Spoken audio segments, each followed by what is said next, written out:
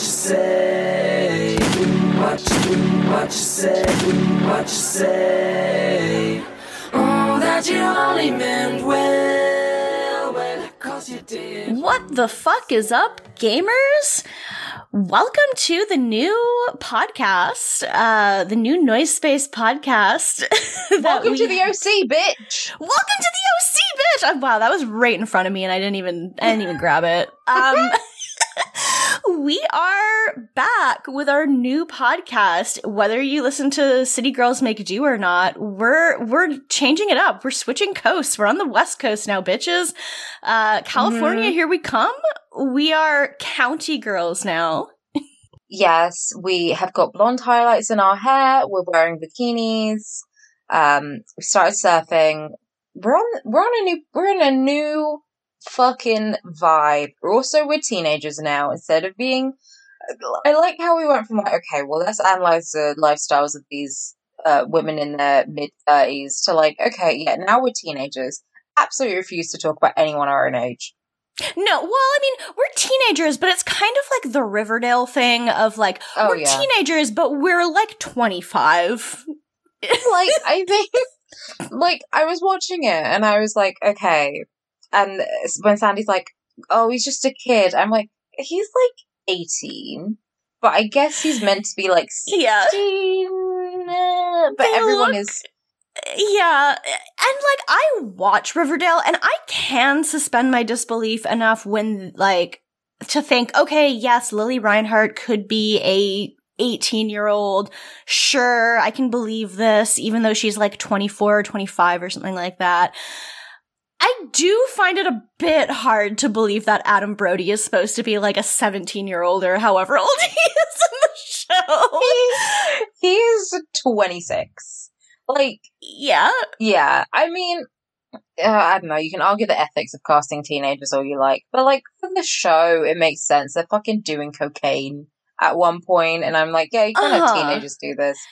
But we need to have I'm fine sexy, with it, mm-hmm. And they need to be kind of sexy, you know, for the show to work. So whatever, I'm fine with it. Like honestly, one of my favorite like subgenres is sexy teen drama. Like the OC or One Tree Hill or Gossip Girl. I live for that shit.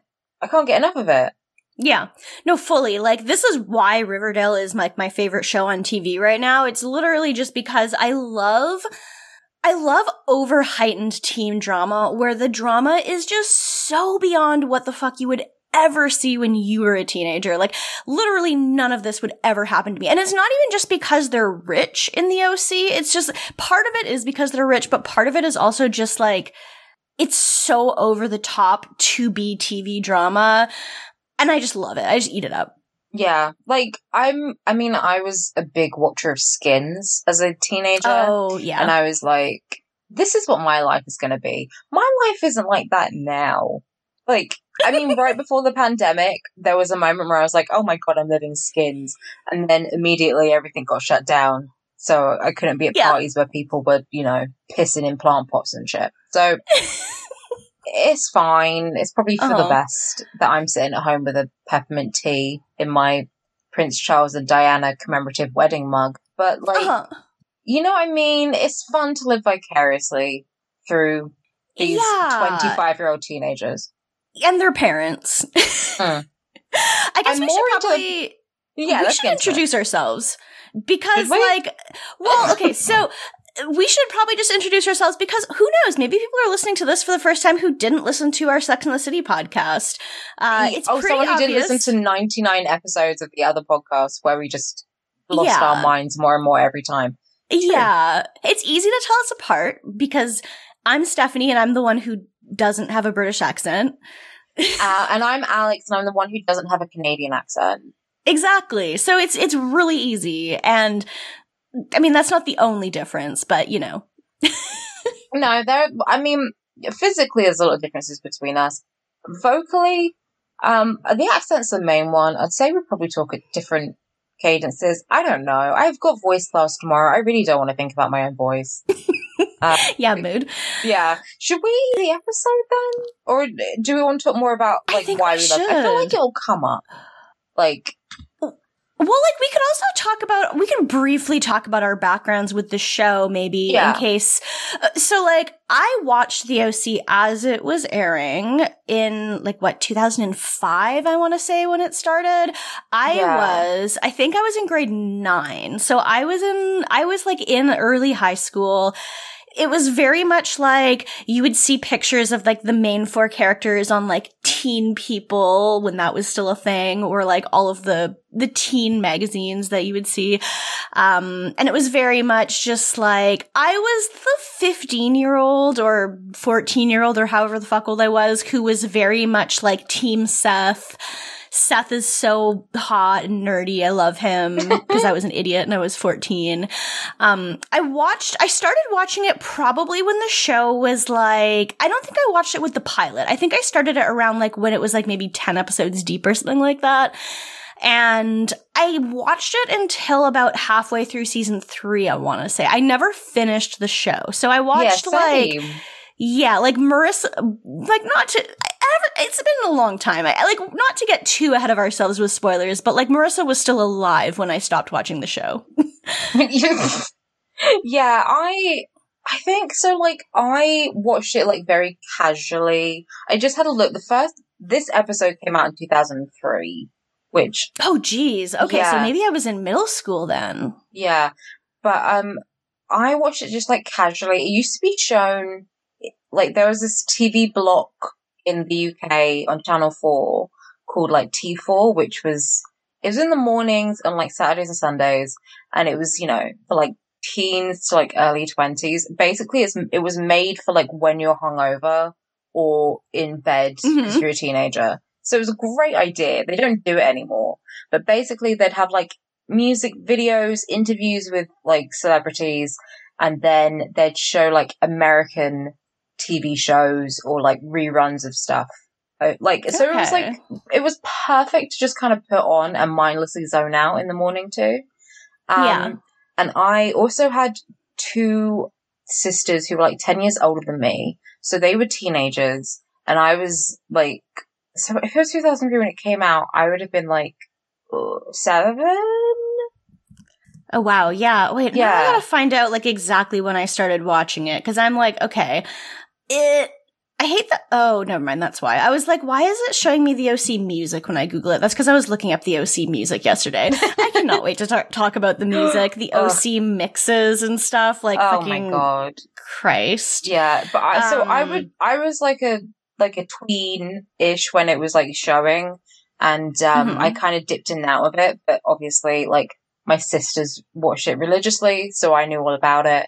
I love the drama. I don't know if I guess I was Team Seth. Like, I think I thought he was cuter, which I think Adam Brody is cute. He's very cute. Yeah. Objectively, Seth is a whiny asshole, but at the time, I didn't see that. Just so cute boy. Yes. In fact, it was the same as watching That 70s Show, and I was very much like, oh, Eric Foreman is so cute when I was like in middle school. Yeah, I was in middle school and I was like, oh, Eric is so cute and he's so nerdy. And I didn't expect you to say that. Sorry. I know. But I see now. I rewatched a bunch of That 70s Show in my like early to mid 20s, and I was like, Eric is the worst. Like, he truly just really sucks. Like, I also rewatched That 70s Show like a couple years ago, and I was like, wow, Hyde's really cute. And then they were like, he's black, and I stopped watching. As soon as they got to the point where they were like, his dad's black, I was like, I can't. This is getting out of hand now. It was a lot. But I remember vividly, like, I got this like teenage girl magazine, and they always had posters in the middle.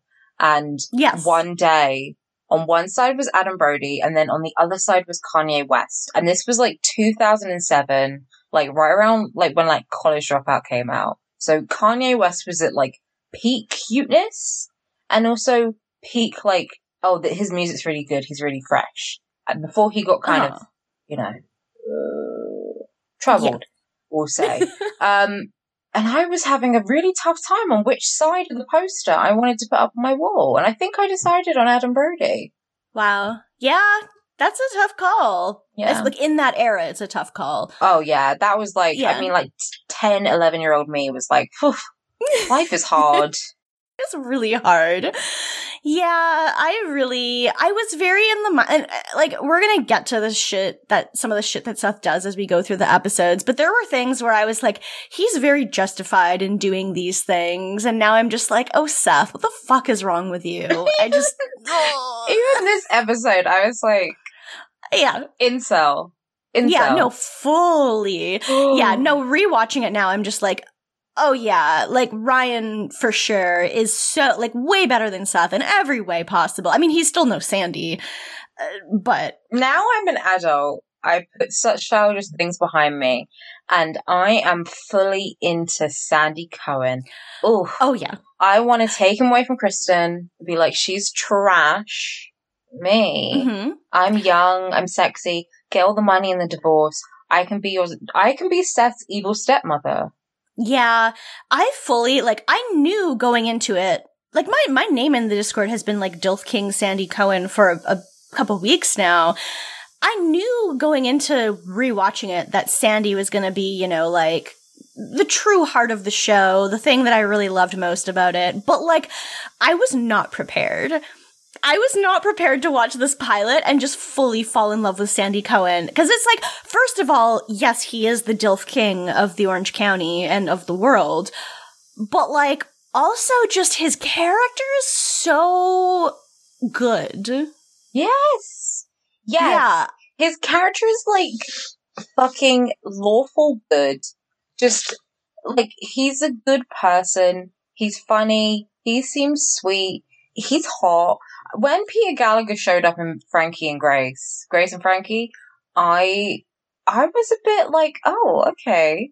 Gilf King Sandy Cohen. It was great. Seeing him flirt with Jane Fonda, I was like, yes, I want this relationship to work out. Oh, it's good shit. And like, yeah, well, I mean, maybe we should get into the episode because then we can talk about the specifics of like why Sandy is truly just the best character of the entire 2000s, maybe? Yeah. And I beg you to try to submit a better character from the 2000s than Sandy Cohen.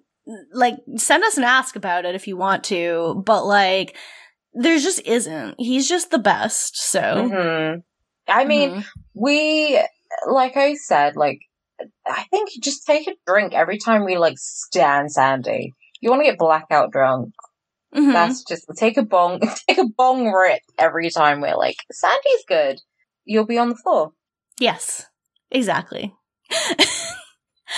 So yeah, this is a strong pilot. Like rewatching it, I'm like, yeah, this holds up in 2021. It's got a 9 out of 10 on IMDb, which I think is earned. And I think this pilot was also nominated for like awards for writing. Like, it's just it sets up all the characters and it sets up the theme of the show really well. I was nearly crying at the end.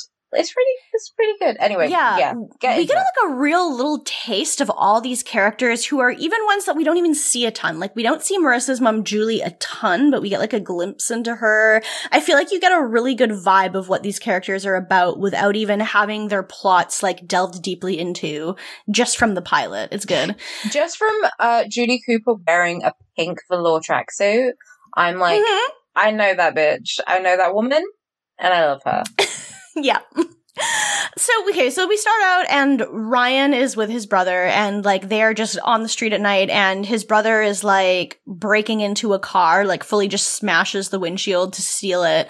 And he's like, come on, you little bitch, to Ryan, like get in the car.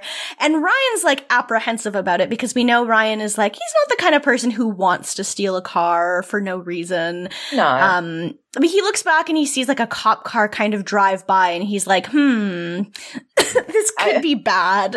I wonder if this will be important later. Yeah. But he jumps in the car because the cop car like backs up and starts chasing them. And like, it's a pretty short chase scene. They end up like crashing the stolen car and Ryan gets like, I mean, he's the passenger. He's not the one who stole the car, but obviously he's still going to get in trouble for it. So he ends up like in prison or jail, I guess. Yeah. He's not like fully arrested. he gets arrested, and like then we meet Sandy, who's his public defender, signed as his lawyer, and he's like, so he explains that his brother Trey, because he had a gun, he had weed, and he's over 18, like he's going to jail. There's nothing they can do about that, really. Which I'm like, bro, if you're gonna steal a car, we don't have like a gun and weed on you. Like, do what? Like, come on. He's set himself up there. I'm like, all right, there's only so much you can, at that point, I'm like, all right, there's only so much you can do here. There's also, like, I don't know what, they never explain why he's stealing the car, so it's not like I'm even, like, sympathetic to, like, oh, maybe there was a reason he needed to do this, or whatever. He's just this, like, white guy stealing a car, and I'm just like, I don't sympathize, but we obviously sympathize with Ryan. Yeah, because Ryan doesn't have any priors. And Sandy also explains that, like, while his grades aren't good, like, his test scores are, and he's in, like, the 98th percentile, so he's he gives him the tough talk of, like, you need to start looking after yourself, and you need to stop moping around and, like, apply yourself to shit, because then you can get out. Like, he's trying to say you can get out of poverty by working hard, which is questionable. But obviously Ryan's really smart. He's white, which is the weird thing about this. Like, I Googled it because I remember I saw, like, a Tumblr post a while ago that was like, I don't know if it was in the spec script or if it was just like someone had said it would have made a little bit more sense if Ryan was, like, Latino. And then also the population of Chino is, like, mostly Latino. But he's blonde as fuck, Ben McKenzie. But yeah, Sandy's basically saying, like, look, you're smart. If you apply yourself and work hard, you can do something with your life. And Ryan's like, yeah, well, I read that, people are going to be working till they're 80 in the future, so I don't really want to do that. It's an interesting dynamic because Sandy even goes into it this episode where he talks about his backstory a bit, because Sandy does not come from the wealth of the OC like his wife does. Like, his wife is old money. Her dad is rich as fuck. Like, that's just what she's from. But Sandy, like, did not come from this. Like, he talks a few times about how he's, like, seen the world outside of this bubble. Like, he married into it. Like, he's still, like, obviously makes a lot less money than his wife does, because he's not like, he's a lawyer, but he's, like, a public defender. He's not, you know, like, this high profile lawyer man, basically. Yeah, I mean, I'm pretty sure they get into it later in the series that, like, Sandy could very easily be working for, like, a good law firm. But he chooses not to because he likes being a public defender. He wants to help people. Kirsten, his wife, is, like, waspy, old money. But Sandy himself, like, he says he grew up in the Bronx, his dad left, his mom had to work all the time, and he was smart and he worked hard and got himself out of there. Also married rich, which good for him. He didn't mention that. Yeah, it becomes pretty obvious when he, like, takes Ryan home, which doesn't happen right away, because, like, first he gives Ryan the talk, and then he's like, okay, like, he obviously is very compassionate. Like, Sandy doesn't just do this because he's, like, wants to make money. Like, he genuinely cares about the people he's helping, and he basically, like, when he takes Ryan outside and his mom picks him up and yells at him, he's like, here's my personal home phone number. Call me if you need anything. Like, he's very compassionate. Yeah. Yeah.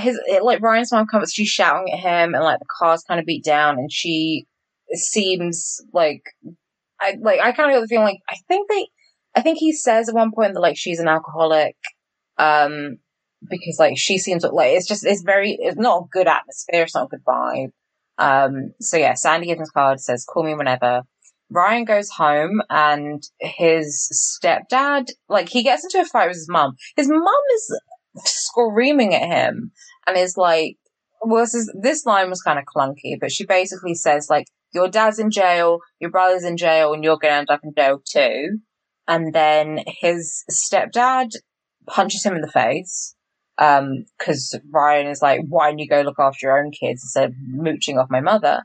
So it's like he's in a very abusive household, and then his mum just kicks him out, and this was the scene. Yeah, he just gets fully kicked out of his place, and he doesn't have literally anything. Like, he literally leaves with his bike and the clothes on his back. It's really fucked up. But like, as soon as he leaves, he gets on his little BMX, and like, the theme kicks in, California, here we fucking come. And he rides to this like public phone booth, and he starts calling everyone. He's like, hey, can I crash on your couch? Blah, blah, blah. He's calling multiple people, no one's saying yes. And then finally he calls Sandy. Yeah, he calls Sandy, and then he just waits by the side of the road, and Sandy comes and picks him up in his like beautiful black car. That's his like BMW. Yeah. Also, when the credits are playing, we see a name in the credits that Matt was like, I need to look this up, because it was Daphne Ashbrook, and he was like, is she related to Bobby Briggs? And she fully is. Oh my God. Ryan's mom is Bobby Briggs's sister. That's so exciting. Daphne and Dana, love that. I was gonna say this show is produced by McG, who also produced Charlie's Angels. Which is great. And apparently also Josh Schwartz, who's like the showrunner, was 26 when this started, making him like the youngest showrunner of like a major show. Oh my God. It's ridiculous, but good for him. Like at the time, he was the youngest. So we get the theme playing over this, like, it's just great of like Sandy driving Ryan up, and they're having like a little talk of just, Ryan's like, I didn't think public defenders made enough money to buy BMWs. And he's like, no, but my wife does. Love this, the gold digging mentality from Sandy. He really lucked out. That's so good. He's like, I'm gonna marry rich, and then I'm gonna do something good with my time, because I don't have to worry about paying bills or shit. So yeah, it's good. I also thought it was like kind of weird that he was taking a job in Chino and he lives in the Orange County. But then I looked up the map, and they're only like a 35-minute drive apart from each other. It does still seem a bit weird, because California is just so densely populated that like you'd think Chino would just have its own public defenders. But like, I guess it's not that much of a stretch to imagine that he would be going out there to help clients, I guess. Yeah, and I guess like the OC is pretty well off, that most people there could afford a lawyer. Yeah. / like don't necessarily need public defending. Yeah, I mean, for sure. I am considering, do I watch The Real Housewives of the OC this time? Because, I mean, I'd already been watching Real Housewives of New York. Yeah. Which randomly Candace Bushnell shows up at one point in. So, I don't know, I just need context. Yeah. You know what I mean?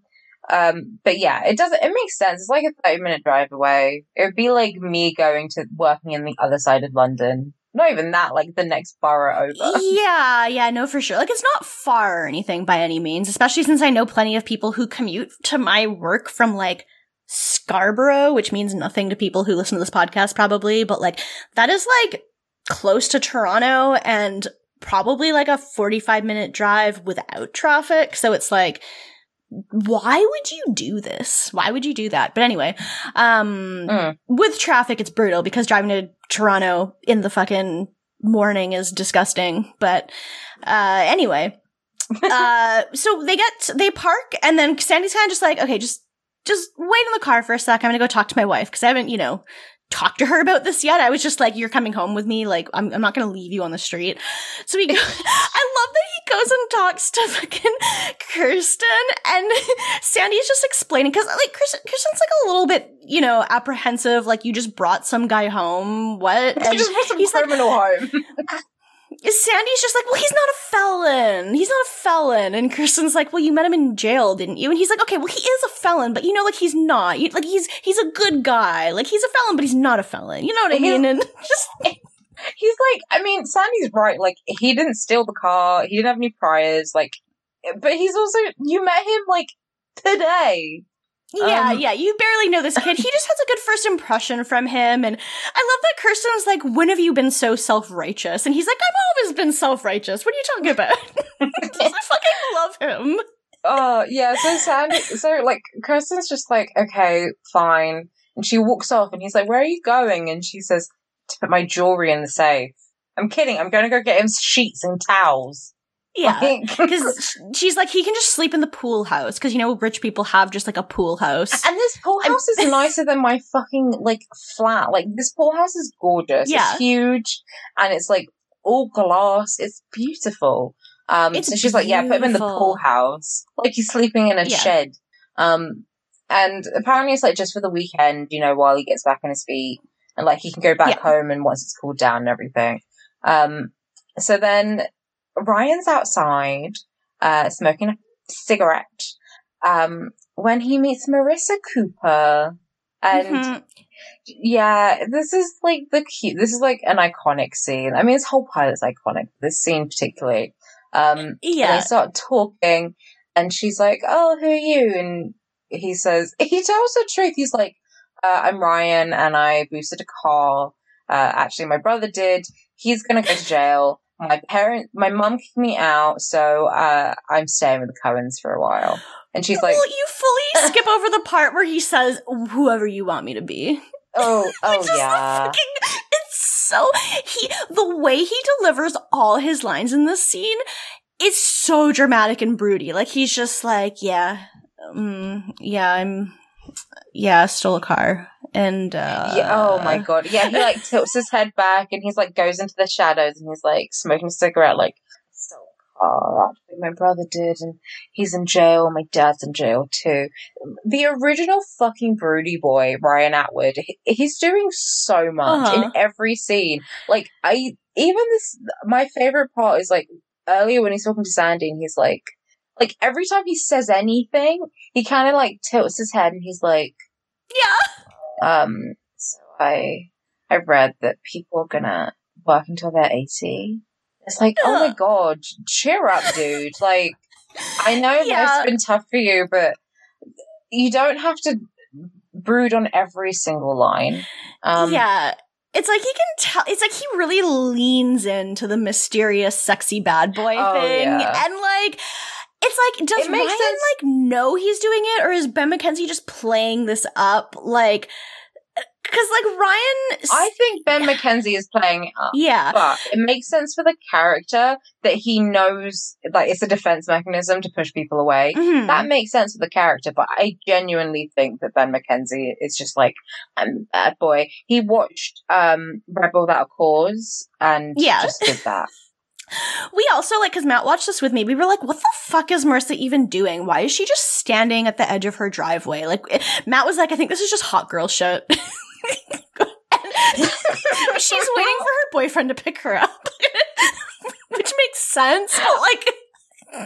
I'm gonna do that from now on. I'm just gonna stand at the end of, like, I don't have a driveway, but I'm just gonna stand in the street. Yeah. I mean, I do that, but I'm usually, like, smoking a cigarette or something. I was gonna say, like, at least you smoke. Like, she doesn't actually smoke. She bums a cigarette off of Ryan and lights it off of his cigarette and, you know, hot girl shit still. Mm-hmm. Yeah, I don't even know if she, like, truly smokes. I think that was just hot girl shit. Yeah, no, for sure. But then her boyfriend comes and picks her up, and we got our first glimpse of Luke, who just, like, we hate him so far. At this... I don't remember how redeemable he gets at some point, but at this point, we hate him. I think he does get redeemed a little bit. There's also the bit where, like, when Ryan is giving his, like, tragic backstory, Marissa goes, oh, you're the cousin from Boston. And he's like, yeah. And then Sandy comes out and she's like, oh, Mr. Cohen, I met your nephew. And he's like, oh, yeah, my nephew from Seattle. And Ryan's like, oh, well, my dad lives in Boston. My mum lives in Seattle. And she's like, okay. And she still believes that. And then she gets into the car with Luke. Like, okay. Yeah, it's very funny. Luke is like a Chad drawing as well. Yeah, he really is. I also love that, like, Sandy's like, okay, there's no smoking in this house, and then Ryan puts out a cigarette on the driveway. He doesn't put it out, he throws it on the ground, and then, like, Sandy does this little run to just go put out the cigarette after he throws it on the ground, and it's just such a cute little character moment. It's great, and I love it. So yeah, they go in, and it's just Kirsten, and they have a maid, and she's like, "Hi, Ryan. This is Rosa. If you need anything, she'll be helping you." And then she kind of goes, like, gives some towels and sheets and is like, "Go to the pool house. Bye." It was just kind of weird. So Ryan goes to sleep, and then the next day he meets Seth, who, like a child, is sitting eating cereal and playing on his PlayStation 2. And he is completely hunched over. He has this full gamer hunch going on as he plays. Also, he's sitting on the floor for no reason. There's fully a couch, but he's sitting on the floor. Also, I just want to mention, in case you forgot that this was like 2003, as Ryan walks into the house from the thing, we get to the full view of the infinity pool. Oh yeah, because it's very cool and new in 2003 to have an infinity pool, and so we get that good glimpse of that. Yeah. But this is one of my favorite parts of the episode when, like, so they're playing video games and Seth's just like, "Oh, do you want to play with me?" And he's like, "We could play GTA. You can like steal cars." Yeah, we can play Grand Theft Auto. You can steal cars. Yeah, no shit. Also, who hasn't heard of GTA? It's 2003. This is true. It's just, I love that that's his first thing he has to say to Ryan. Just, yeah, you'd be into that. You'd be into that. Immediately puts his foot in his mouth. It's in character. Yeah, but him and Ryan like play some video games. It's very cute. And then Sandy comes in. He's like, "Why don't you two go outside?" Like full dad mode. He's like, "Go outside, show Ryan something that's not a fucking video game." So they go sailing. After Seth is like, "There's nothing to do around here, Dad." And it's like, you are rich, but go off. You're rich, but he doesn't have any friends because he's a weirdo. So he has like no friends. Yeah. I think there's a comic book store he goes to in one episode. Yeah. Because they have to make him like extra nerdy. Like he can't just be like, "Oh, I'm kind of, I don't really have, like, loads of friends, like, I'm not very social." He's like, "No, I'm really into comic books, and, I'm into music, I'm into movies." He's into everything. Yeah, he's into all that, nerd boy shit. He's like the guy who wears the t-shirt with another shirt underneath it so that he likes music. He's very Sheldon-esque. He's, yeah. Well, no, he's not quite that bad, but we're almost Big Bang Theory level, but he's cute, so we let him get away with it. He's cute, and he's not, like, written the way Sheldon Big Bang Theory is, like, them writing his awkwardness, and if you don't play it with a laugh track on, it genuinely just is the most painfully awkward social situations you've ever seen in your life. Yeah, it's not quite that bad, but yeah, he does have the advantage of being cute, and he has some funny comments. Like, some of them are just really cringe, but every once in a while he does say something that is like a funny sarcastic observation or something. And if you're like a teenage girl and you eat that shit up, you'll love Seth. Like, it's, yeah. I feel like he's very non-threatening as well, which if you're a teenage girl, you're like, "Oh my god, a pretty boy who's like not threatening and would probably blush if I asked him out." Hell yeah. Yeah. So they go sailing. They're on this like little catamaran thing, which is called the Summer Breeze. Okay, so Seth explains that the boat is named after Summer, who he is in love with, but has never spoken to. And also he wants to sail to Tahiti on this like, it's like literally like a net and it's just a net. It's not even a proper boat. Yeah, like he's gonna die if he does this. And he does! Well, he doesn't die, but he does do it. Yeah. But yeah, he's like, "I want to sail to Tahiti and like bring Summer." And Ryan is just staring at him like, this kid has fucking lost it. He says, "That's pretty cool." Or yeah, he says that sounds really cool, man. When you're hanging out with like your weird cousin or like your friend, your mum's friend's kid who is like burning ants, and you're like, "Yeah, that's cool, dude." Yeah. That's how, but for some reason, Ryan, like, actually likes him. Yeah, I guess he just finds him, like, endearing. He's like, "Yeah, you are this rich kid, but, like, whatever, you're nice, I guess." And, I mean, Ryan probably knows if Seth was, like, a little bitch and being really rude to him, he could take him and He could literally just beat Seth up if he wanted to. Not that he wants to, but, like, he could if he had to. And he's probably just being nice to him because Sandy was nice to him, so he's like, okay, cool. Yeah, that's true. And so they, like, have their little sailing trip, and then they meet Sandy. So this whole thing, there's, like, a fashion show. And Sandy says, we need to go to that because Marissa invited Ryan. And then Seth is like, oh, you met Marissa? I've never spoken to Marissa, and it's weird because her dad nearly married my mum. And Sandy's like, that's not true. Like, that's not true. Shut up. Yeah, it's very funny.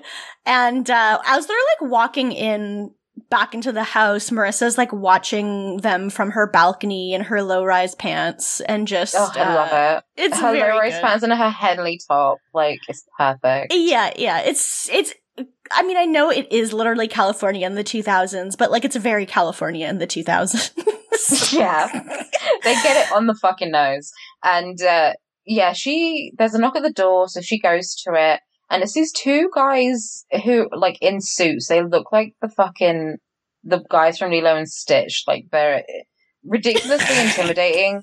And then they hand over, like, a business card, and they're just tax people, I think, right? Yeah, they're like maybe debt collectors, maybe. They're looking for money, basically, from Jimmy. Yeah. I feel like Jimmy, I can't remember what it was exactly. I feel like maybe he was doing, like, insider trading or something. I guess we'll find out. We'll find out. But they're scary looking guys. They're not the FBI. They're like, we're looking for your father. And she's like, oh, I told you he's not here. Go away. If I hear anything from him, I'll let you know. Obviously, she's not going to do that. She closes the door and goes into him. He's just in the office. Yeah, he's in the office and he's like, thanks. Jimmy is truly the worst character on this show, I think. Like, I think he was sympathetic when I was a teenager, and I was like, he seems like a pretty nice guy who means well. But watching this as a 29-year-old, I'm just like, he is like a white-collar criminal who you know what he was doing? He was stealing money from his clients, I think, and then he wasn't able to pay it back, so now he just owes money to, like, all these people, and so he definitely is just like, they're running out of money, like, they're basically broke. And it's like, I don't have any sympathy for this rich man stealing money from other people, like, getting in trouble with the law, and then just trying to hide it from his family and being a little bitch. Like, I can't sympathize with it anymore like I could when I was a teenager. And also, he's like, we don't really touch on it that much, but he's still, like, weirdly in love with Kirsten. And they live next door to each other. Yeah. Which is weird. And, like, that's it. Yeah, he stole money to, I don't know, fund his wife and, like, daughter's lifestyle and stuff. So he's ruined their lives because he couldn't say, no, you can't get a handbag. Yeah, basically. Yeah, because we do see a reference to that later when Summer's like, what? Like, does your dad never say no to you getting stuff, basically? Yeah, so it's like, well, there's a reason for that. There's a reason for everything, Summer. Yeah. But yeah, they explain this whole thing. It's this, like, fucking fashion show. I mean, it's all this stuff that is, like, in these TV shows that I never quite understand. Like, it's just a rich people bullshit. Why would you have a fashion show? You're not even, like, showing fashions. You're wearing something from a department store. It's for charity. So, like, they do this every year for charity. Instead of just giving the money to charity, they, like, have a fashion show fundraiser. So I guess everyone who attends has to, like, spend money, and then it all goes to charity or something, so they can pat themselves on the back and say, look what we did for the poors. Tax write-off. Yeah, exactly. And it's like, they don't even look good. Like, the people doing the fashion in this show, like, the outfits don't even, their makeup, they wear so much makeup, but it's not done well at all. No, they are wearing a lot of makeup. Like, yeah, which does not make the girls look any younger. But they talk about this whole fashion show. It's very cute. Sandy teaches Ryan how to do a tie. It's so nice. I love the scene where they talk to each other, and Sandy's like, yeah, it's nice to have that Seth has someone to hang out with. Like, he's a neat kid. And Ryan's like, yeah, he's cool. And Sandy just has this moment on his face where it's like, you can tell no one has ever called Seth cool in his entire life, and Sandy's just like, oh. You can tell Sandy's like, no, he's not. This kid is lying to me. You can tell he's like, okay, he's a neat kid, but he's not cool. Like, you don't have to lie. Yeah. It's very cute though, and well, at first Ryan's like, oh, I'm just not going to wear a tie, it's fine. And like, then open collar, Sandy's it's like, good. Yeah, and then Sandy's like, it's fine, I didn't know how to tie a tie until I was 25, come here.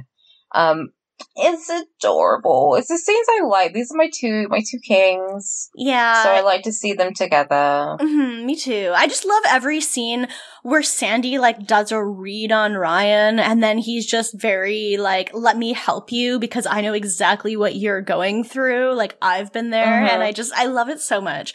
And then he also looks hot as fuck the whole time, too, so you're like, good shit. He's like, dad mode activated. I fucking love it. So then, oh my god, Shailene Woodley. Yeah, she's Marissa's little sister in season 1. Yeah, she comes back and she's like fucking 12 years older. And she's like, I deal drugs now. She is meant to be like 13, and she's played by like a 19-year-old, and she's like, I do drugs, I'm a bad girl. It's like, wait a second, what? Yeah, for now she's like 10, and Shailene Woodley, before Shailene Woodley was on Secret Life of the American Teenager. Yes, this is proto Shailene. This is our crossover episode. With Jerkin it. Yeah. Yeah. So, yeah, and this is also where we kind of see a bit more Julie, who's Marissa's mom, and she's like, Marissa, are you wearing the Donna Karen? Is my hair too flat? Do I like Avril Lavigne? She's just very kind of hoity-toity, a bit vain and shallow, I guess. She's very like housewife. She could easily be on the Real Housewives of something. Yes, absolutely. She's like the trophy wife.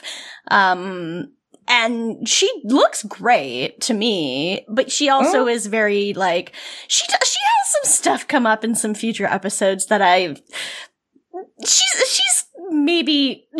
a queen, but also she does some stuff that's very, that's bad. Problematic. I mean, if she was on Real Housewives of whatever, I'd be like, get this bitch off the show. But because this is like Britain, I'm like, yes, queen, you marry a guy who has a heart attack 5 seconds later. You know what I mean? Yeah, no, for sure. It makes for intriguing drama, even though some of it is stuff that, like, we'll get there in, like, 10 episodes. But, like, she has a lot of stuff going on. And there's a lot more than we see in this episode. Character development. But then we go to this party, I guess. Ryan has a drink because everyone is, like, everyone's just being annoying rich people. They're like, oh, I could never live in Seattle. It rains there. I love living in California. No one's noticed that his accent, I mean, I don't know where Ben McKenzie's actually from, but wouldn't his accent actually be, like, Californian? I imagine that being from Seattle, you wouldn't talk too differently than you would from California. Well, they also think he's from Boston and Canada. Yeah, so Canada, it depends. I feel like it depends on where you're from in Canada, because I think I can't tell that people sound, well, maybe that's because I'm Canadian. Some people I know are like, yeah, Seth, I can obviously tell Seth Rogen's Canadian, and I'm like, I could never tell you that just from listening to him talk. I can tell you that from knowing about him, but not from hearing him. Boston, it depends, because I know a couple people from Boston or like in and around Massachusetts who do not sound anything like Matt Damon. So, like, I think that might depend. I mean, maybe it's, like, very British of me because, like, I don't know, you go to the other side of London, people have different accents. Yeah. But I'm like, this person grew up, 20 minutes away from you? And you think he's from Seattle or Boston? Like, they're just being also, like, rude and annoying. So he's, like, he tries to get a drink, and then Kirsten... See, I said earlier today in the Discord, I'm gonna call her Kristen. Kirsten is behind him, and she's like, No. He takes a drink and says, you know, I want Sandy to be right about you. So he's alright, he understands. And then we see the fashion show, like, it's, like we said, it's shit. Where there's no fashions at the fashion show. Wait. There was one thing I had in my notes before this that I screamed about, which was, well, immediately after Luke calls Seth a queer, which was like, very cool, Luke. Oh, yeah. We hate you. Immediately after too, that. just because it was so sudden. Like, he just goes, yeah. Seth is like, oh, hey, Luke. And he's like, hey, queer. And I was like, what? Yeah, I was like, excuse me? Like, I know that people do use it as a slur, obviously, even still, but it's still very much just like, oh, okay. But then immediately after that happens, Sandy comes up to fucking Ryan and Seth talking, and then Sandy's just like, hey, is that Summer? And he points at her. He's pointing at her, and she's like 6 feet away, and he's pointing and is like, is that Summer, the girl you have a crush on, Seth? It's so funny. I love it so much.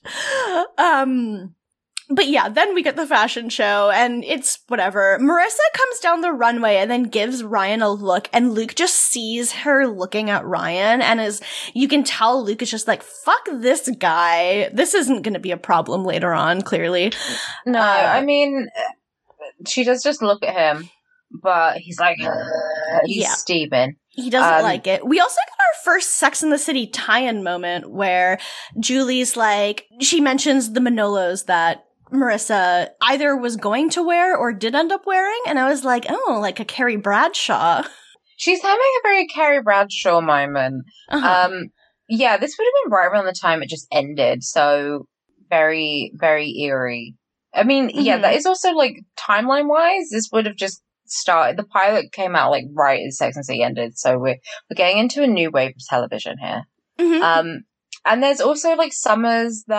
I mean, we didn't really talk very much about Summer. She plays more of a role later. I mean, she's a bitch in this episode. She becomes a much better character, like, later on, but she's a bitch in this episode. But backstage, they're, like, drinking and being very, like, party girl, like, oh my god, should we have some vodka? Yeah, look what I stole. Oh my god, look what I stole.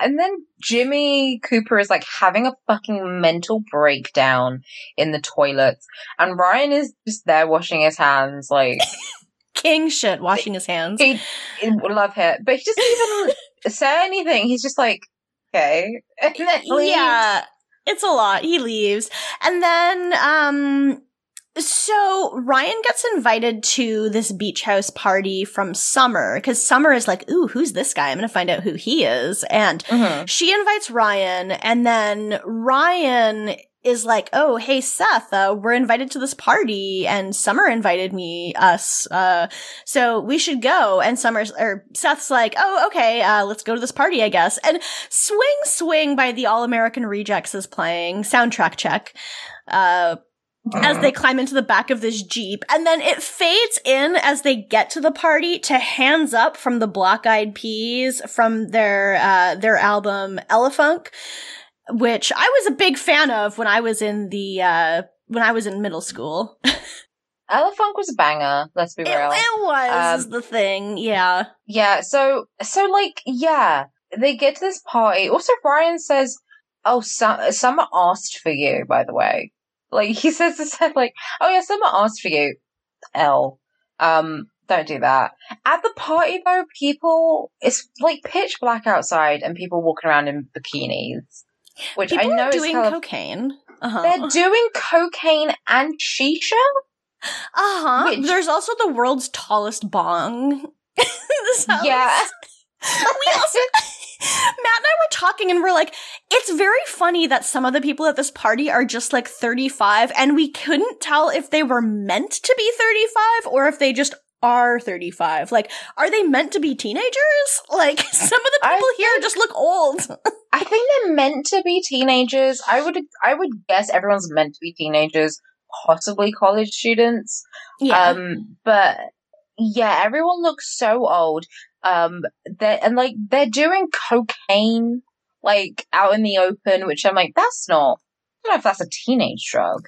I do know that so when I was in high school, like no one I knew did coke, but like when I was older and I was like maybe just graduated, I did hear about how like one of my good friends, like her little sister's friends sometimes did it. Like I don't think her little sister did, but like I have heard about people that I went to high school with who did do coke in high school, which is wild, but my friend, like, little sister's friends were doing coke, and I was like, excuse me? Because, like, the year before, I was, like, half chaperoning one of their parties, and they were nursing beers. So I was like, what? I mean, I guess it is a thing, but, like, is it for the pilot episode? And also, like, showing them smoking, which was a big deal. Yeah, that was weird. Mm-hmm. Yeah, I mean, you never see characters smoking, just, like, characters casually smoking, really. Yeah, especially teenagers. Pretty much completely been cut out of television now, at least network television. Like, I feel like if there was like a, like if it was like cable television airing now, you could see teenagers smoking. Like, I'm sure that you saw them smoking on like Shameless or whatever, stuff like that. But like, yeah, not on like, you would never see like Archie Andrews started smoking on Riverdale or something like that. And it's just like, he just like picked up the habit and it's just a thing he does now. Like, they're just eating in the diner and he's like, okay, I'm gonna go outside and smoke. And everyone's just like, okay. No one's like, Archie, how dare you smoke? No, they just do Jingle Jangle instead. Oh yeah, that's the fake drug they have, isn't it? Yeah, they got a few of those. None of the main characters currently do it, or they may have done it like once, but they don't really do it. It's more of a drug that, you know, like the Ghoulies do it, and so you hear about the Ghoulies? I don't know. They're like this other gang that's not the Serpents, who are like, they're like the bad gang, but the Serpents are like the good gang. So the good gang, yes. Yeah. Gangs known for being good. Yeah. But there's also bathtub threesomes happening in this fucking There's party. a bathtub threesome. When they walk into the party, Ryan has another very cheesy line where he just says, "Welcome to the dark side." Yeah, it's a lot.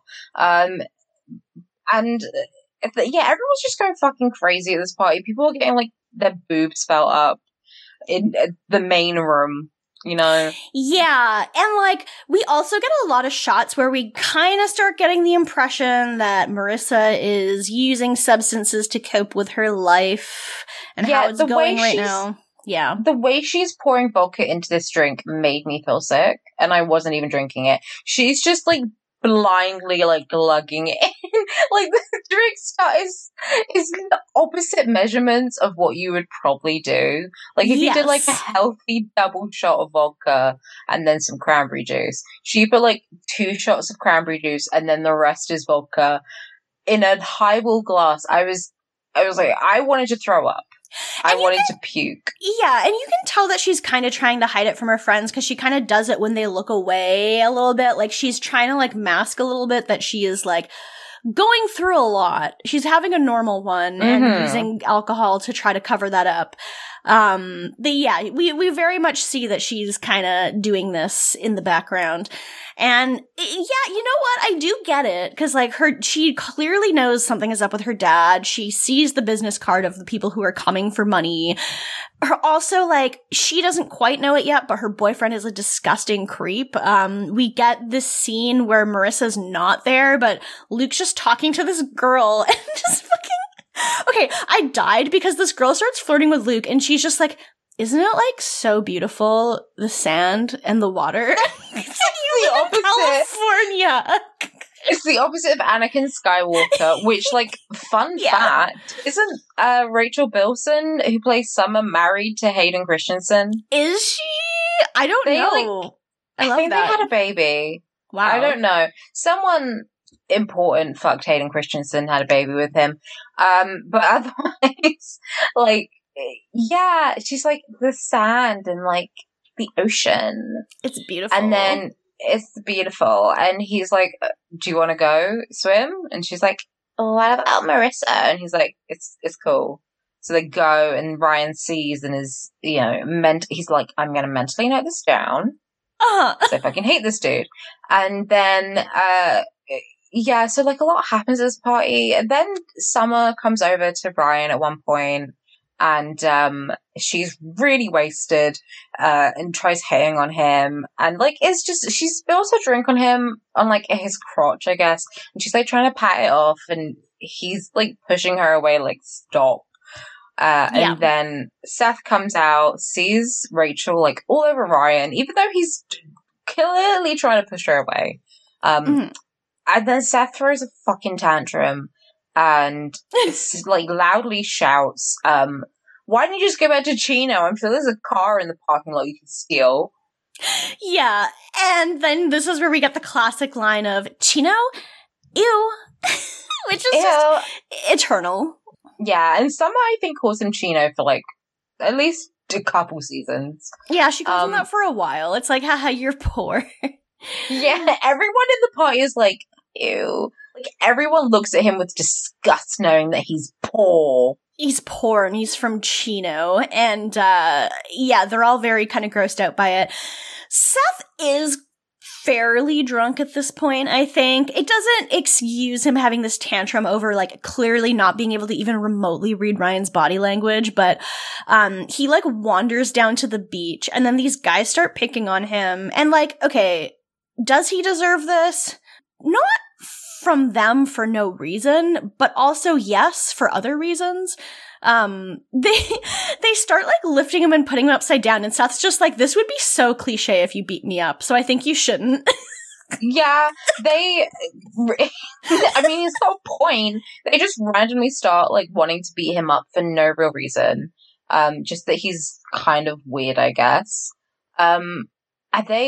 They're fully like jumping him though, because there's like 4 or 5 of them, and they're all just actually beating the shit out of him. First, they're kind of just like pushing him around a bit, and then they start punching him. So Ryan runs over, tries to get Luke.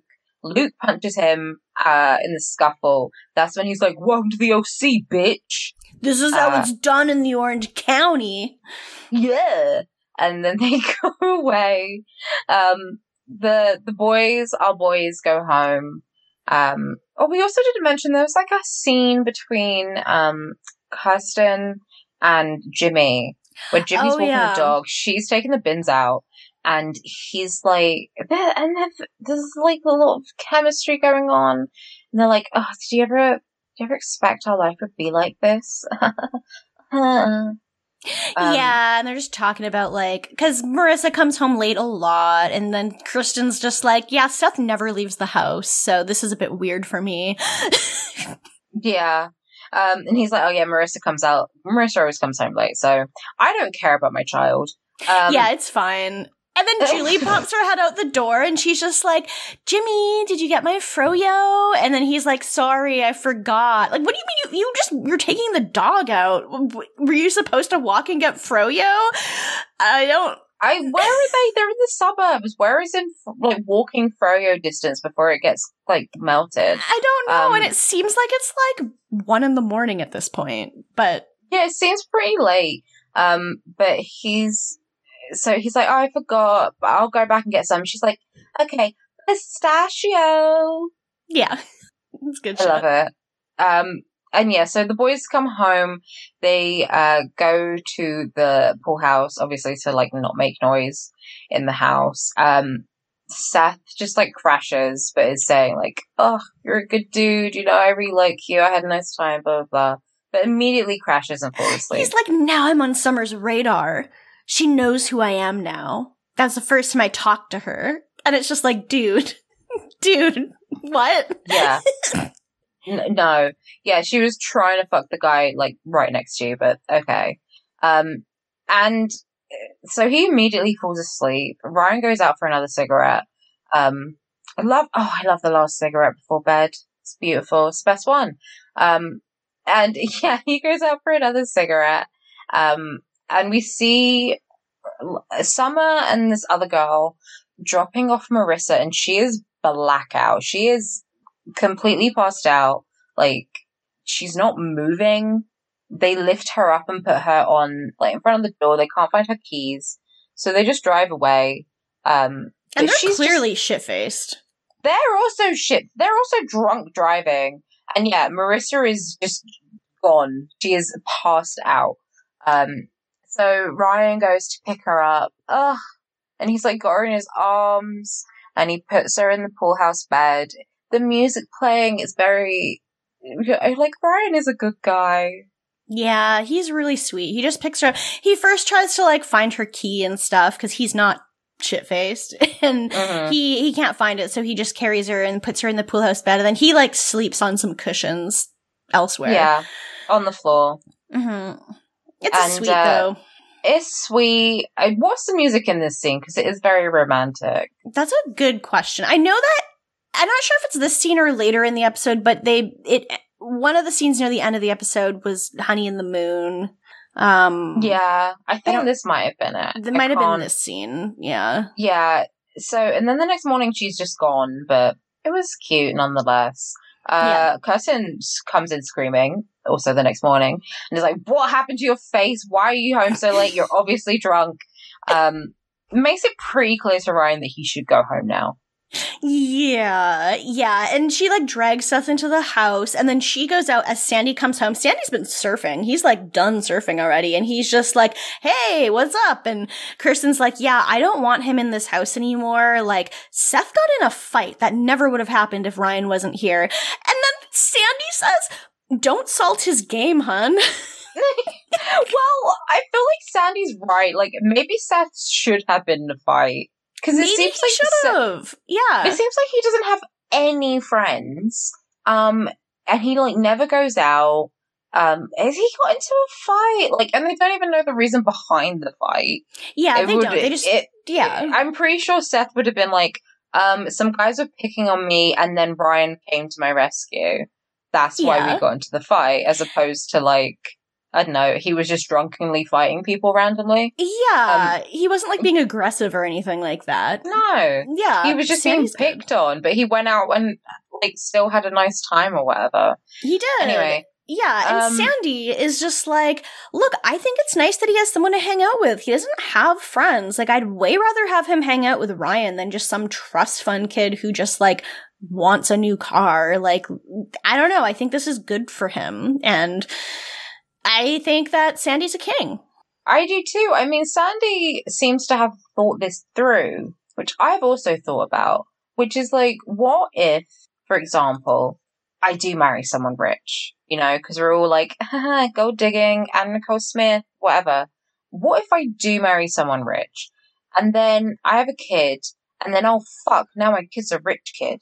What? Yeah. You need to make them not be annoying about it. Because there are people who are born into, like, wealth that are chill. They're few and far between. They're few and far between. But they do exist. I have met people who have, like, you know, come from well-off backgrounds, but they're pretty, like, down, like, they're normal. So it kind of makes sense. He's like, no, give him a fucking normal friend. They need, like, a wake-up call. Keep him humble. Yeah, it's very much like, you know, the daughter in Knives Out who is like the girl who's like, yeah, no, I'm woke. I know I'm rich, but like I have all these friends who are, you know, like normal people from university and I'm woke and I think that, you know, it's good that she should get this money. But then when push comes to shove, when it really comes down to it at the end of the day, you still care about your rich family more than you care about like actual real people's lives. And like, I think Seth really needs to have some exposure to literally anything outside of that bubble of the Orange County. I think Sandy realizes it's probably a good idea for Seth to have friends before he gets to university or college and he's already kind of set in his ways. Do you know what I mean? Like before that age of like, oh, well, I'm an adult, so I'm growing. Like, no, and you kind of, as weird as this sounds, I think when you're a teenager, you kind of need to have experiences where, like, you go to a party, you maybe have a couple more drinks than you're meant to, you get into a fight, you come home, you're hungover, you learn your lesson, not to drink too much, let's not get into fights, right? Mm-hmm. So that's kind of like normal development. I think something roughly like that happens. If Seth is never going out and never has friends, he's gonna be fucking Mark Zuckerberg by the time he gets to college. Sandy's already seen this shit. He's not letting it happen to his boy. So I respect that. No, for sure. At the same time, and at the same time, Ryan's a good kid who just needs someone to like care about him and give him a bit of, you know, a kick up the arse, and he'll do good things. So Sandy's like not happy about it, but also understands that his wife kind of calls the shots. Yeah, this is true. I mean, she is the one who, I guess, probably pays for the most of what they have. And she makes points that are like, you talk about how, you know, you want people to, like, you know, you want Seth to experience the outside world, but, like, you seem pretty comfortable in this bubble we have here in this suburban rich environment. And he's like, yeah, the thing is, I know what is outside of that bubble, and I know that there is other stuff out there and other types of people, and this is so far from everything that the world is. And and it's like different. It's different for like Sandy, because I mean, he works in that world. So if at the weekends he wants to go surfing and he wants a nice car, fine, whatever. Like that's a bit different to never leaving the bubble at all. I mean, Kirsten works like for her dad. Yeah. And has clearly like grown up there. So it's not like she's seen outside. Yeah, no, she barely has. Like, there's a brief reference earlier in the episode where her and Jimmy are talking, and they're talking about, like, the fun they had when they were, like, 22 or whatever, and, like, the stuff, like, she mentions at one point, like, what was it, like, living in the back of a van or something. I don't remember. She was like in a mail van, and she was 22, and she was like, I smell like patchouli. What's wrong with patchouli, bitch? Like, I'm guessing it was just like a very brief rebellious phase, and then she eventually realized, okay, well, you know, my family is rich and can take care of me forever, even if I don't always agree with my dad, is just very like... And I mean, her even marrying Sandy in the first place was definitely something that her family didn't love for her to do, but like... she's still, regardless of that, is coming from that extreme wealth of, and she is very much in that bubble. Even if she had like a rebellious year where she went elsewhere, it's not the same when you have the whole time your family to fall back on. It's like Rent. Again, where it's like, I'm sorry, but like, how am I supposed to sympathize with these people for being poor when they have these, you know, wealthy white families they can just fall back on if they need to? Like, I don't know. Yeah, exactly. She can rebel as much as she wants because she's a pretty blonde lady with like a rich white family that's in America. You can pretty much do whatever you want at that point. So, yeah. You know, her being salty about it was like, whatever. But yeah, so like, Ryan is also cooking breakfast, and she comes back in, and he's like, I cook breakfast. My mum can't really cook, and she's usually passed out, she's usually passed out. And he's made breakfast for them, and he's put it all on the table, and then he goes. And it's so fucking sad. It is really sad. He made, like, 2 full plates of bacon. He made enough bacon for, like, 15 people. Yeah, he made loads of bacon. And he goes upstairs to say goodbye to Seth. He's back in his room. And Seth gives him a little map of the Pacific Ocean. It's like, you know, if there's anywhere you want to go, and is saying that he'll come up and see him in Chino, and they can still be friends and stuff, and it's sweet. It's a sweet moment. Were you surprised at how small Seth's bed was? It's tiny. His bedroom is like tiny, considering how massive his house is. He has like a single bed. Yeah. Yeah. He has a single bed. He has like a normal fucking bedroom. It looks like the bedroom from Malcolm in the Middle or something. Like, it's not. It's purple though, which is pretty sick. That's fun. I expected for a rich kid he would at least have a queen size bed to himself, but it's like a fucking single. It is the size of the bed that I had when I lived in a studio apartment. Yeah, it's not big at all. I mean, my bedroom right now is bigger. Yeah. So I don't know. Yeah, but it's sweet. And then what do they do? then they go home back. It's like repeating the credits, I guess. Yeah. They drive back to Chino, back to Ryan's house. And this is fucking sad. Okay, so the place is like gutted empty. His mum has just moved, and there's a note written on the counter. We don't even see what it says. Like, Ryan doesn't even say anything. Which is so fucked up. They just left and didn't tell him. Mm-hmm. Yeah, they're just gone. And, like, Sandy, well, he drops Ryan off, but, like, even though he doesn't, like, immediately come out of the car, he doesn't just drive away. Like, he kind of just waits a bit, I guess, because I'm guessing probably just because, he actually cares if Ryan is, getting home safe and isn't immediately being kicked back out. And, like, after Ryan kind of leaves, I was gonna say, like, he knocks on the door, I guess because he would be like, hi, your kid's been staying at my house for the past day or so, Yeah. You would expect to introduce yourself or to them to want to speak to you. So I guess that's also why he knocks on the door. And yeah, he cares that Ryan got home safe and isn't being immediately kicked back out. Yeah. And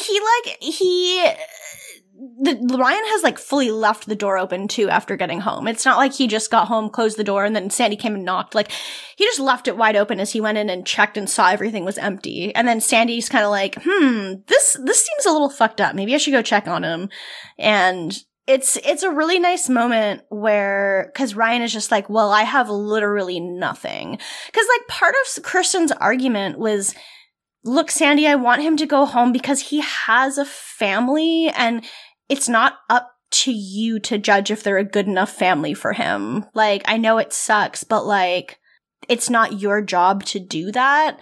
But then like when he takes Ryan home, it's like, well, he literally doesn't have a family at this point. Yeah. Mm-hmm. Yeah. And I mean, Kirsten's like, I don't know if it even makes sense from her. Like, he got punched in the face. And I get that, like, maybe before anything happens, Sandy should speak to his parents and explain, he's been staying with me. But, like, he got kicked out when he's a teenager. And yeah, he's been physically assaulted by someone who's meant to be a parental figure. So I would say that's fair game enough. And also it seems like his mom was, at the very least, emotionally abusive. I know she was kicking off because he'd just been arrested, and that's fair. That's like fair enough reason to be mad at him. But I don't know about that. I don't know if it's not his place particularly. I feel like he's a lawyer; he can make a sound judgment. Yeah, I mean, I guess it's one of those things where it's like, in the real world, if that happens, as the lawyer, you probably immediately find something else, like, I don't know, maybe foster care or something, but like, as we all know, like the foster system is pretty busted, and like, I don't think Sandy thinks that's acceptable, probably. Like, he doesn't say anything about it, but like, it's kind of one of those things where it's like, what, is he just going to be, tossed around this foster system until he turns 18? Or like, can we maybe give him a caring home at the moment where, he has a chance to thrive and maybe do well? I think they do mention, like, because I think in the next few episodes, possibly just the next one, they mention, like, okay, well, obviously we need to get him into foster care, or like the official kind of, you need to go about this the state-sanctioned way, at least. Like, you can't just be staying there because he needs to go to school, and, they can't enroll they can't be his legal guardians. Like, they have the conversation about, should he be in foster care? Can he stay with anyone else? Blah, blah, blah.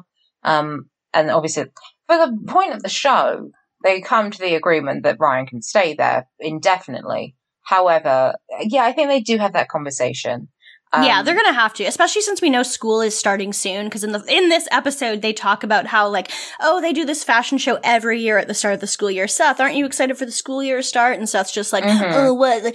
Every day is a fashion show for these weirdos. What, am I just gonna see the same people again every day? And it's like, I mean, you're right, but also shut up. Yeah. So and like, as soon as Sandy sees that everything's empty, he just looks at Ryan and goes, well, come on then. Like, well, let's go home. Yeah. Let's go home. Like, And then that's what the episode ends with, like, Ryan going home with him again. King shit. I literally love him so much. Like, I fucking love Sandy Cohen. Just compassionate man. We love him. King, bushy eyebrows, the full hair, that beautiful face, and just, we love someone who cares about people genuinely. I can't wait to see the upcoming episodes. I'm so excited to watch this. I know. It's like such the opposite of fucking... I mean, not that at the beginning we were excited, but I just feel like, no, I'm excited to watch this. Like, I can easily watch an hour of this, like, a week. It's fine. Yeah. It's a good show. I'm excited about how many of our friends have not seen the OC before. Like, I know, like, Summer made the new art for our playlist, so shout out to Summer, but they also had never seen the OC before, and I'm like, I am just so excited. I think, like, I have a couple friends who were like, oh yeah, I think I'm gonna, like, go and watch the show along with the podcast or, like, rewatch it.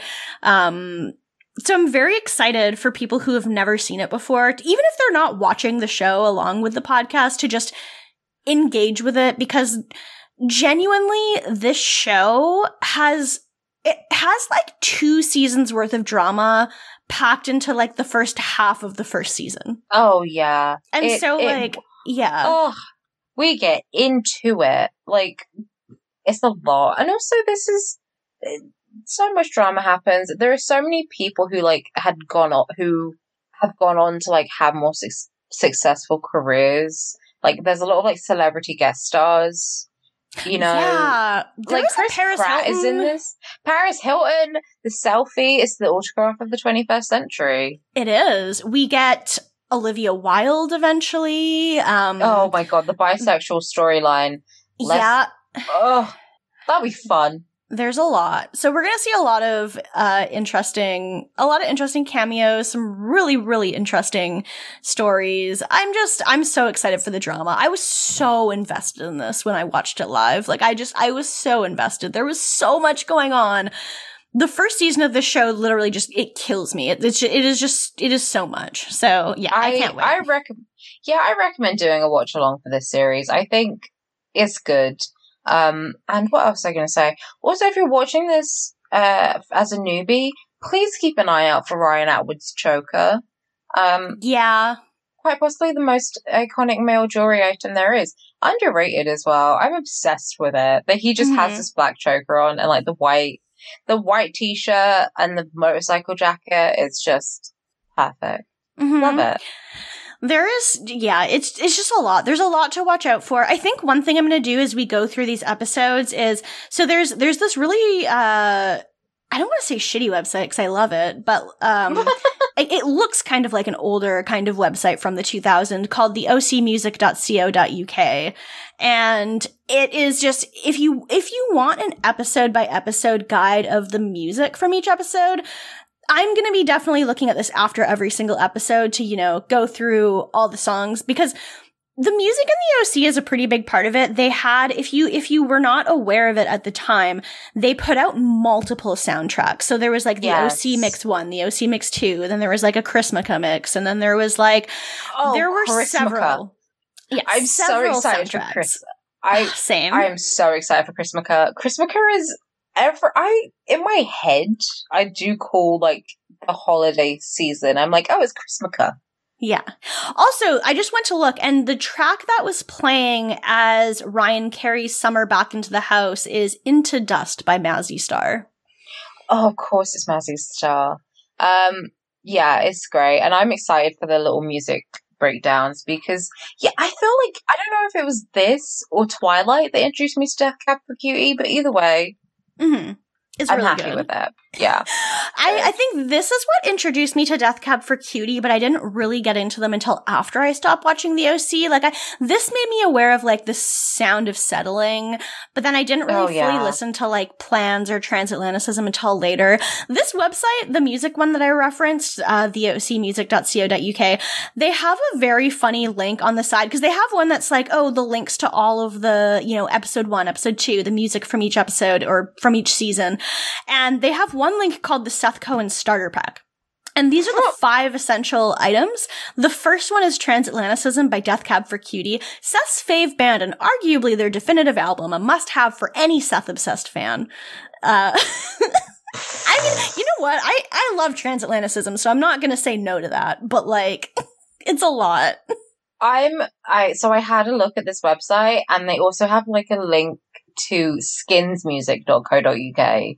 Oh, which, love the that. The Skins soundtrack, I can't remember where, I think it might have been on iTunes or somewhere, but I definitely remember finding playlists of the songs from Skins and playing them at like top volume while my parents were at the house. Oh, so good.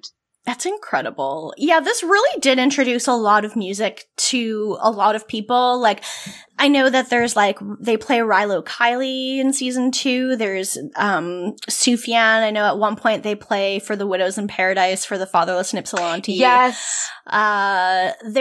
Death Cab, obviously. There's the Shins. I have a lot of musical cues from this show just ingrained in my head. Like, there is a moment where they play Ride by The Vines, I want to say, in season 1, and just, I just have that moment and that scene ingrained in my brain of exactly how it plays out. And yeah, there's a lot. I mean, the most iconic OC music is, of course, What You Say. I mean, I know that's not the name of the song, but combined with the Jason Derulo, like, combine the meme with the Jason Derulo song, is all I can hear from it. I genuinely forget what the song is actually called. It's fucking Hide and Seek. It's Hide and Seek. Hide and Seek. Yeah. I can't get enough of it. It's so good. The show one of the influences this had on me too was that there is a point in the show where Seth says he listens to emo music and like Death Cab for Cutie is his favorite band. So for a long time, my association with emo was like Death Cab for Cutie. That was like what I considered to be emo music, just entirely because of Seth Cohen. Yeah, I mean, I guess he's like classic emo. Yeah. As in, before it got to like My Chemical Romance, but that's just kind of boring. Yeah. It's kind of more just like soft boy music. I don't really know what to call it. But yeah, the soundtrack's a huge part of the show, so I'm super excited to talk about that even this episode hit me like a truck. So yeah. I kind of want to do rankings for the main 4 characters again, like we did in Sex and the City. But I feel like it's gonna be the same. I feel like, you know how in Sex and the City, like Carrie was always like the bottom one? I feel like it's gonna be like that, except Seth is like always gonna be the bottom one. Yeah, I mean, I would say for this episode, like Summer is at the bottom. Oh yeah, but Summer's the bottom for this one for me. Like, I think Ryan is the top, and then Marissa, then Seth, and then Summer for this one. Definitely. Yeah. And I think that's going to be pretty consistent most of the time, I think. Yeah. Except Seth and Summer getting switched at some points. But Ryan, I think, will be pretty consistently the top. Like, he punches people. That's what he does. Like, he's tough. He's tough, but soft.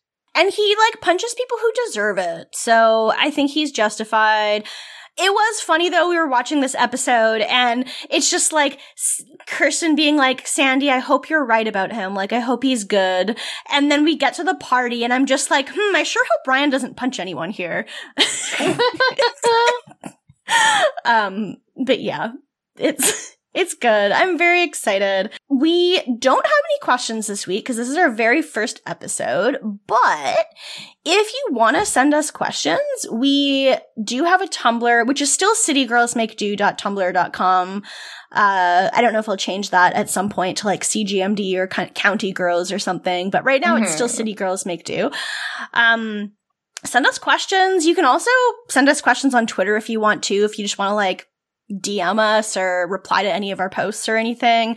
We are City Girls Make Do on Twitter still. And if you want to become a patron of us, we are patreon.com/CGMD. So that one did change to CGMD. Yeah. Because we are still CGMD we're both city girls and county girls. We're now county girls. We're beach girls. Like, West Coast, Best Coast. It is literally in my blood to say West Coast, Best Coast. You can take the girl out of the sea, but not the sea out of the girl. We're still seagulls at heart, but like, we're just enjoying the sunshine. Exactly. So if you want to follow us or subscribe to us on Patreon, that would be amazing. We are offering some very fun content for you to get to listen to if you donate to us on there. So at the $1 level, you're a haymower, and it gives you a special role in our Discord. It gives you access to any of our bonus content. So we've been doing the Keanu podcast for like a year now. I think we have 11 episodes out. So there's the backlog of that. We're doing those like about once every month. The most recent one that we did was John Wick. So that one was a wild ride. But yeah, we do those pretty often. And then you also get access to the few episodes of Mummy Mailbag that we did as well. And you also get access to a secret Discord channel of exclusive Looker and Nanu pics that you won't see anywhere else. So very exciting. If you're not in our Discord yet, we have the link on our Patreon, on our Tumblr, on our Twitter. Like, go to any of those. The link's in our bio there. If you're the $5 tier, then we love you. At that tier, you get access to all the $1 stuff, plus you get an even specialer Discord role, plus you get a shout out in the podcast every week. And also, if you want to submit stuff for me to read in Steve voice, I can read it in Steve voice for you, Miranda. Like, if you want me to say, welcome to the OC, bitch, Miranda. This is how it's done in the Orange County. Then I can do that for you. So submit those things for me. Maybe as we go on, there will be some new voice for me to be able to do. I hope so. Or maybe I'll find a voice. Who knows? Maybe you'll have a voice. And at the $10 level, you're Mr. Big Spender. You can do all the stuff from the previous tiers. Plus, you can also listen to us record live every week if you want to. So if you want to do that, then that would be amazing. And we would love you infinitely. So everyone who donates at the $5 level up gets a shout out. So shout out to Alex Schaup, Summer Geist, Jennifer Snyder, Matt Ribeiro, Jess Ayalachi, and Siberian Pine Hardwood. We appreciate it so much, and you keep us going every week. Yes, thank you guys so much. We love you. Many kisses through the ether. Yeah, I wish I could kiss you on the face for real. But unfortunately, space and pandemic prevent me from doing that. But you know that I'm sending those. I'm sending them to you physically and psychically. So, if you feel your forehead ruffle, that's me. That's exactly what that is. We love you, and we love all our listeners. Thank you so much for tuning in. Really excited to keep going and bring you along on this Orange County journey with me. Every single time they say OC on the show, I'm literally just thinking Arrested Development Boys. Don't call it that. But I wonder if anyone actually, like, from the OC actually calls it that. Or it sounds like, know. Oh yeah, I'm from the Orange. Oh yeah, I'm from the Orange. I have no idea. I know that when I went to Disneyland when I was like in grade 8 or so, because Disneyland is in the Orange County, I guess, in that region. Because for some reason, I always thought Chino was where Disneyland was, but it's not far away. Chino's like a little bit more inland than the Orange County. But when I went to Disneyland when I was like in grade 8, I got a shirt in California that said OC on it, and it was like, I was like, oh yeah, like the OC, the show. And I was so excited. I loved it. And now you're like the original character. Yes. Now it's, original character, do not steal. All right. Well, that's it for our episode this week, but we'll be back soon with episode 2, The Model Home. And hopefully we get to punch more rich kids. Woo woo. Okay. Woo woo. Bye, gamers. Bye, gamers. Mohe every day. Fuck cops. And fuck cops. And kiss Keanu square on the lips. Mwah. Mwah. We got more bounce in California than all y'all combined. We got more bounce in California. We like to party all the time. We got more bounce in California where the hustlers all reside. We got more bounce in California. me for a while, but it's time to propagate.